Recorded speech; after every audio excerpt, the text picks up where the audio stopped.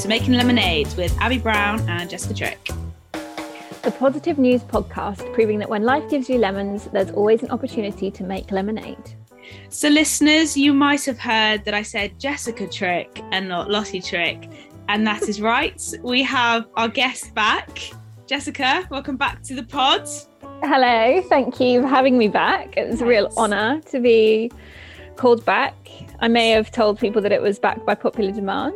Yeah, why not? They don't need to know that that's not true. And it's due to Lottie's busy schedule. No, you did such a great job before. And although Lottie is not here, as she is in Glasgow at COP26, it is great to have you on board. As always. Thank you very much. So, Jess, I always ask Lottie for any interesting stories because things always happen to the Trick family. So, is there anything that's happened to you recently that you think would be funny to share on the pod? I don't know if it's interesting, but I did just have a real brain freeze the other morning when I was going to work and just got on the wrong train. Just went to the wrong part of London. Ooh. And then realised when I was sort of halfway there and couldn't do a lot about it until I got there, and then had to work out how to get back to work. So it wasn't particularly interesting. It was quite a classic Lottie move. It was a classic Lottie move. Yeah. That is very true. Yes. Did you make it back to work in time, or? Yeah, I did, because I always leave very early. Obviously. I did actually still get there on time, but I didn't have time to buy coffee, which was... Oh, that's sad. How about you? The only thing I can really report is that I'm off to Dubai in a few weeks. That's all I've got. Oh, yes. Very exciting. So that's fun. Winter sun is what I'm here for. So how warm will it be? Well, when I've been before, it's been about 30, 32 degrees, which would be really nice. It's not very pleasant to play in, but yeah. And I'm assuming it's a dry heat. It is a very dry heat, which is so fun. better than humid though, right? Yeah, you're not wrong. And a lovely tan to come home to Christmas with. Yeah. So I can't complain. And how does it affect if you're like training? Because presumably you can't really train for that heat here. Yeah, you can't. Saunas are a good one to go into. But this one time we actually tried to. We had a training thing where you had to last 10 minutes. The next day you had to do 15. Next time 20. We went all the way up to 30 minutes in there, and you were allowed out for sauna. In the sauna. And you were allowed out for like little breaks, but people would like pop their head out, like breathe in the cold air and like close the door really quickly. Or like sit on the floor because it was cold. It was actually really gross because we were really sweaty. It was awful. But I mean, hey, we got through it. And did it help? No, I don't think it did. If I'm honest, it made a couple of when girls you're playing, there's nowhere to sort of take in that cold air when you've had enough. You can't pop out for a little drink, a little rehydrate and get back in. There's none of that. You just crack on. Oh dear. But I bet you sweated out a lot of toxins. Well, yeah, that's true. Is that what you do in saunas? I think so. I mean, I don't know really. Just tend to sweat, so maybe. All the bad energy. Yeah.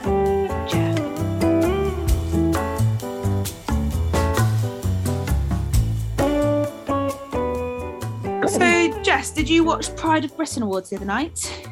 I did not watch the Pride of Britain Awards, but I did see sort of some like clips. Yeah, it was very emotional, as you can imagine. I did have a little cry. I can imagine. Yeah, but one story really stuck with me, and it was the founder and patron of Sands United FC, Rob Allen, who won the Pride of Britain 2021 Special Recognition Award. Sands is a charity helping families with the stillbirth and neonatal death of a baby. The first Sands United FC grew from grief after Charlotte and Rob Allen's baby daughter died, 39 weeks and 3 days old. The couple were then supported through their loss by Sands. However, Rob noticed there were 24 women and just 3 men. Rob then organised a charity football match that raised £6,000 for Sands. And the legacy of this one-off game was the creation of the very first Sands United FC, a team of bereaved fathers, grandfathers, uncles and brothers, in a local football league in Northamptonshire, with the idea to help men open up and have a safe place to do so. Word then spread to other bereaved men who were inspired by Rob, and there are now more than 30 teams across the UK. Each team's kit is embroidered with the names of the babies they have lost, and hundreds of men and their families have been empowered to open up about their loss and support each other through the sport. So on the 4th of November, it was announced that Rob Allen had won the Special Recognition Awards for everything he does for the Sands charity, which I thought was just lovely. Yeah, that's fantastic. And so you can see it being so needed with, you know, I'm sure there's like a lack of funding and support in that area generally, but particularly for the fathers, you can see that being kind of less of a priority. So really great that he like managed to kind of set that up.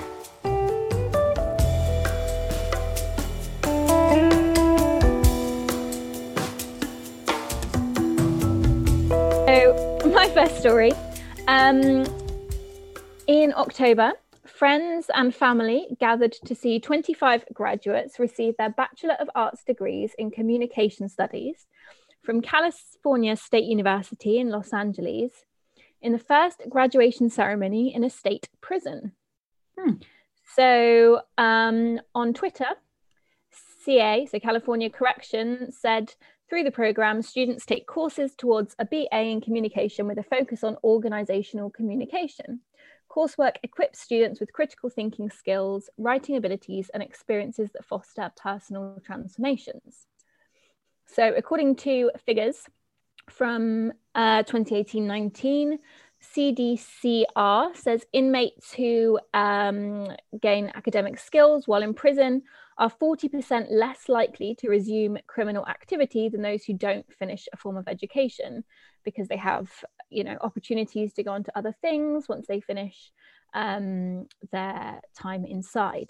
One of the graduates who kind of gave a student address during the ceremony, called Dara Yin, said, "Today in education to me means freedom, redemption, and opportunity.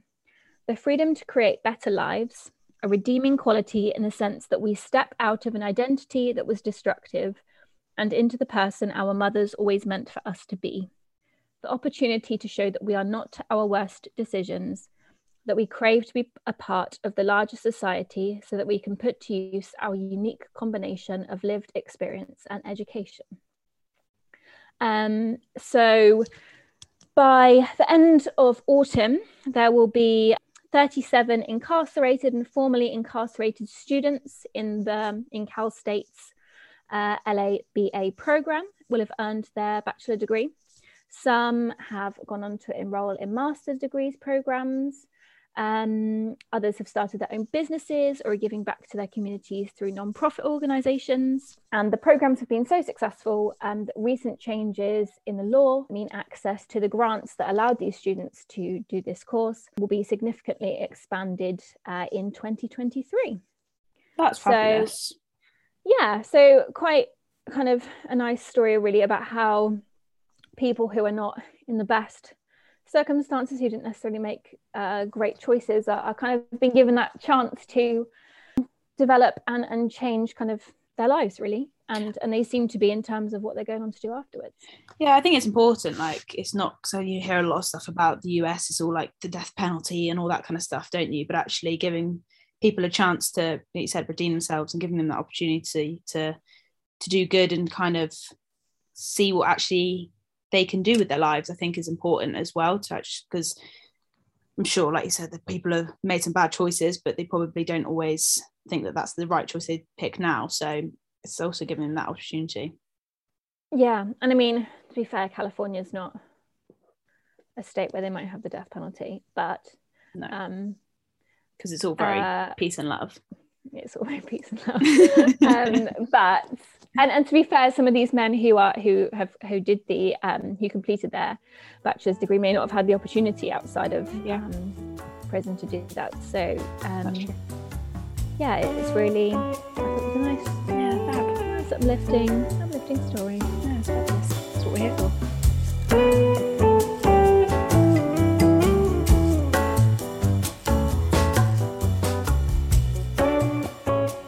Have you got any animal stories for us this week? Any animals in Scotland? No, I don't have an animal story. That's actually quite sad, isn't it? That's a shame. I've got a tree story for Lottie. Oh, my next story is a nice. tree story for Lottie. Okay. So on that, every fall, a hillside along Oregano. How do you say that? Oregon. Or Oregano. You talking about the state? Yeah, I don't want to say Oregano. Oregon. Oregano. Oregon. Every fall, a hillside along Oregon's Highway 18 greets passers-by with a massive smiley face formed by trees, which is created by Hampton Lumber in 2011. The smiley face features a mix of Douglas fir and larch planted during a reforestation of the area. The larch trees have been organised in such a way that during autumn, their needles turn yellow and create the body of the smiley face, while the Douglas fir makes up the eyes and the mouth. After harvest, our foresters design and implement plans to ensure regrowth of a healthy forest, said Kristen at Hampton Lumber, depending on the location and environment. Seedlings of several different tree species are often planted. The massive smiley face made of trees will be visible every fall for the next 30 to 50 years. Yes, I saw this and it looks really, really great. You can see the photos and it stands out so well, like the orange against the forest of the rest of the trees. It's really cool, isn't it? Yeah, looks really good. So you can see that from the road, can you? Yeah. But can you? How can you? Surely you have to have a bird's eye view. Well, no, because it's probably just on like a hill, isn't it? Oh, yeah. Like, do you know what I mean? You can see it from like afar. It's not going to just be like facing upwards. You don't have to be a bird to look at it. For a moment, I thought, well, all land surrounding the road has got to be flat. Obviously. Obviously. Of course it does. Oh, so good. No, it's really lovely, and I thought Lottie would appreciate a good tree story.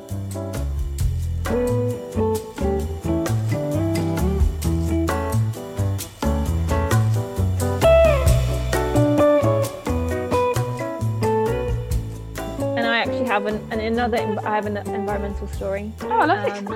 To sort of fill in for her, because I know she likes that. So my environmental story is about that sounds like my environmental story is like you're at school. Is about an organization called the Ocean Cleanup, who are based in the Netherlands, and since 2013 they have been developing technology to remove plastic from the ocean on a large scale.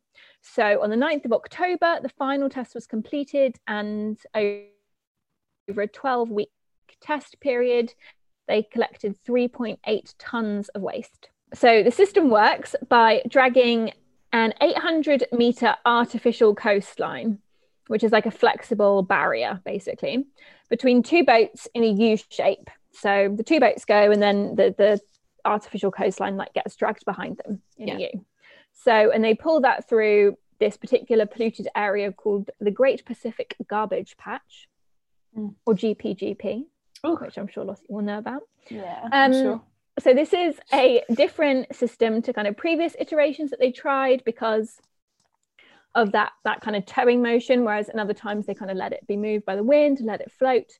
But this kind of really, I think, effectively captured the rubbish. And plastic flows into the sort of bit they're dragging, the material, and then kind of floats into this what they call retention zone. But fish can actually swim in and out of the system, so they don't get stuck in it. That's good. And they've actually got quite a nice video on their Instagram, on the Ocean Cleanup Instagram, and you can like see from inside the barrier, and you can see the fish. That's cool. Swimming around doing their thing. Because that was going to be a question of mine actually about the fish, but covered it. So yeah, I'm glad. Yeah. Done my research out. Yeah, I'm glad. So they also have a really good video on their website and on YouTube where you see them kind of like drag this massive thing onto this boat and then like hoist it up and then empty it onto the deck, and it's just so much rubbish. It's insane. So a little game for you, Abigail. Oh, I loves a game. God, you're just like your sister. I know, right? This is a great game. So guess the waste. Can Guess the you waste. name some waste that you think they collected? Plastic bottles. I would imagine so. It's actually not on my list. Okay, But I would say, fabulous. yeah, Rope. I want to say like rope or something. not on my list. Okay. Get the things on the list, Abby. Fishing nets. Fishing nets. Yes, Yeah, fishing nets. Correct. It's kind of all I've got, if I'm honest. So glass other bottles? Not No. on my list. Not on my list. Right, there's other fishing type products. So like the crates, you know, like you would get lobsters in, like that kind of thing. Yeah. Loads and loads of those. Wow. Buoys. Oh, Not people buoys. Yeah. Buoys. Snow shovels. Really? Wow. Yeah. Scuba diving. I call them scuba diving feet, but you know the little flippers on your feet. Yeah, flippers. Toothbrushes. A lot of toothbrushes. Toothbrushes. Which is why you want to be using your bamboo. Yeah. Your recyclables, etc. A mannequin. They found a mannequin. Toilet seats. Vacuum cleaner parts. Traffic cones. Golf balls. A lot of golf balls.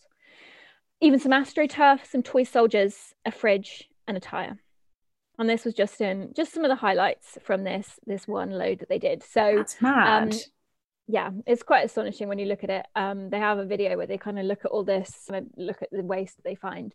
So we've got our environmental content in for the week. So that's good. Meets Lottie's quota. God. We have had strict instructions on this one, haven't we? She is normally the boss.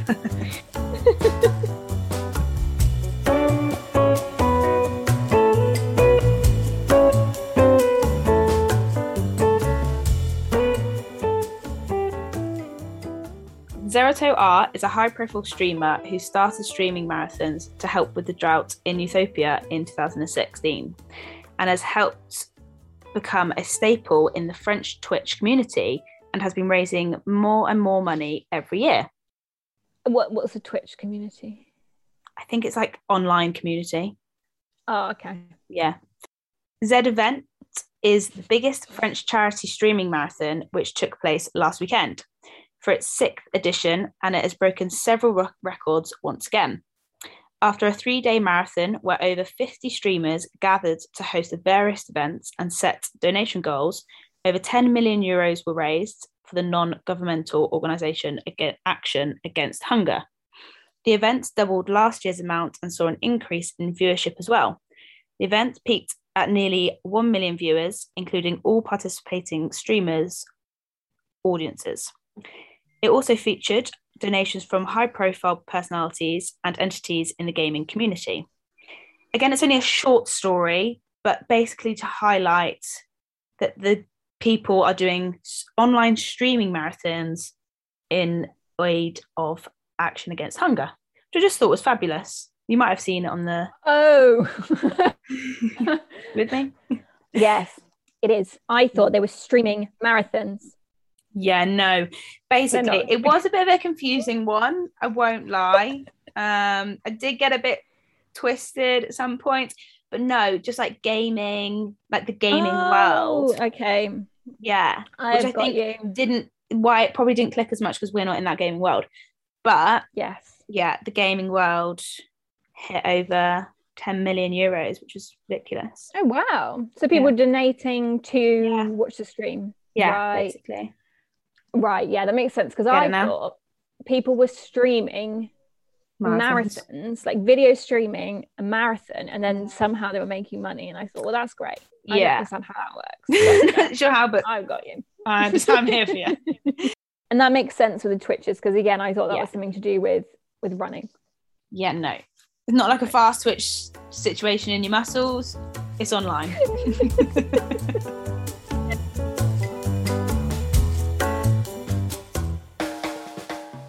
Abigail, Jessica, how do you feel about a haircut?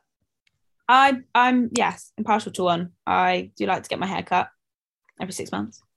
How do you feel about the cost of a haircut? Yeah, worse when I was in London, but yeah, it's quite ridiculous. It is. And How do you feel about the fact that men pay a lot less? Horrendous.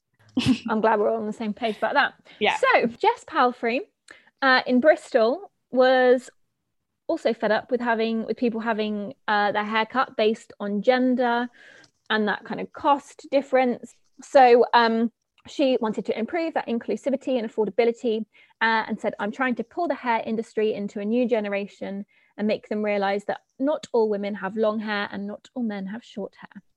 So she started training in hairdressing alongside her degree with an aim to join the army as an engineer. However, once she graduated, she pursued hairdressing. She spent 4 years travelling the world, which was funded by her hairdressing. And I actually have a photo here described to you. Yeah. So lovely. she's in Nepal and she's got those prayer flags, I think they are, in the background with the mountains. I want to say Himalayas. Yeah, why not? She is cutting this guy's hair.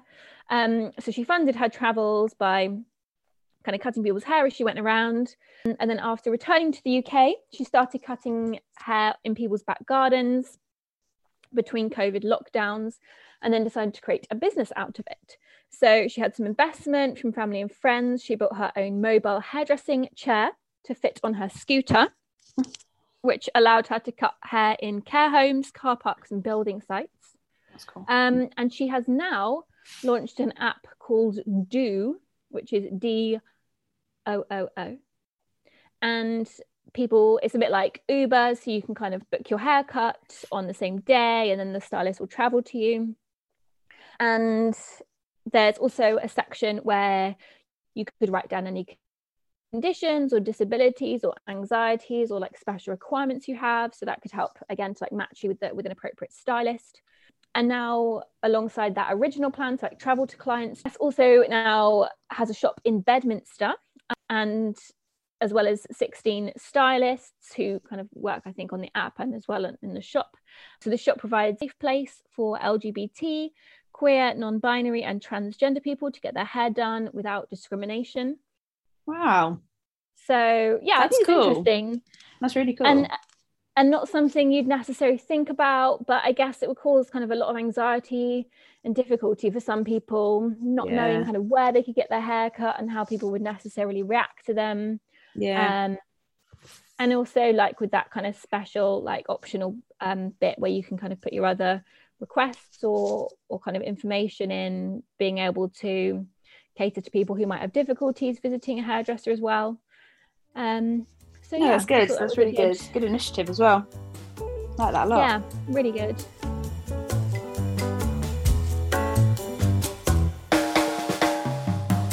Sona Karagazulu, a 36-year-old farmer from Palmer's Green, North London, started a non-profit Edible London back in 2017. This non-profit Edible London was created by the need of people, animals and the planet, he tells My London. Through his leadership and hard work, his organisation has delivered around 1 million meals worth of fresh ingredients from various urban farms around Haringey throughout the pandemic, delivering 80,000 meals for 8,000 people shielding in that area and now. Obviously, he's very exhausted, but still standing. He says Edible London is on the verge of a huge growth spurt. He started growing fruit in his parents' garden and ended up making the whole garden edible. When he ran out of space and things to do, he went for a walk and came across the Wolf's Lane Horticultural Centre in Haringey, where he volunteered once a week. Using his experience of farming, electric and carpentry, Sona says he helped the centre set up pumps and planters. Now the centre is one of the several locations Sona uses across the borough to grow the fruit and vegetable. We're fundamentally based in Haringey, but we work with many other boroughs. We have another growing project in Broadwater Farm, an outreach project working with Harmony Gardens. We also have a community space in Tottenham at the High Cross Centre and an amazing roof project in Stamford Hill. We're here to regenerate the land, our communities and the ways of thinking in society. We advocate for and work closely with many, many businesses to change their way of thinking. We make unused spaces edible and educate people and make people feel included. So there we have it.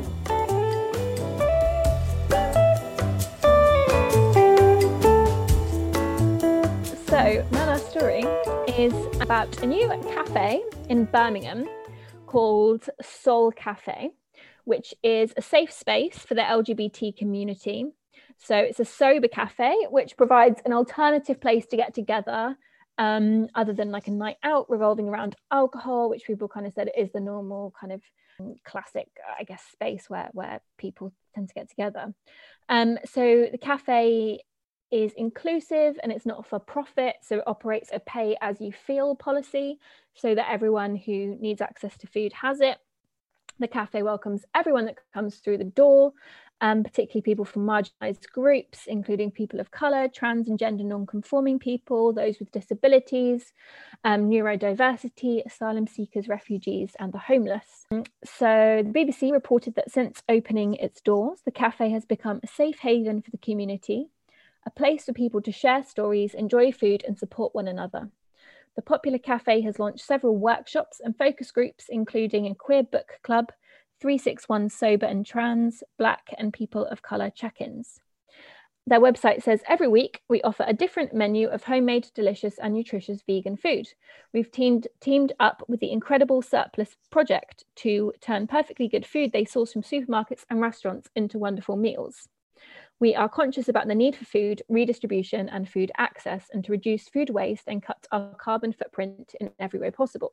I watched a video where people who went to the cafe were talking about it, and these two kind of younger women that were being interviewed were talking about it and said that they had found it a really great space to kind of just get to know other people in the community and to learn from others. They were saying that they didn't know like much about gender pronouns. So it was really, they found it really useful to kind of be able to talk to people who were maybe older or who, had more experiences than them, who could share their thoughts on it, and not in a kind of patronising way, but in a very kind of welcoming and sharing way.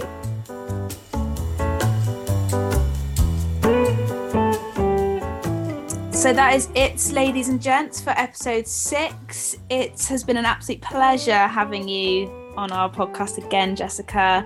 Really hope you've enjoyed it. But as always, as Lossie and I always say, we're not the experts. So our stories we've spoken about are in the show notes. And hopefully, we'll bring you some more positive news in a few weeks' time. But Jessica, thank you very much for coming on. Thank you for having me, Abigail. It's been a real pleasure. Good. Until next time, see you later. Thanks, bye.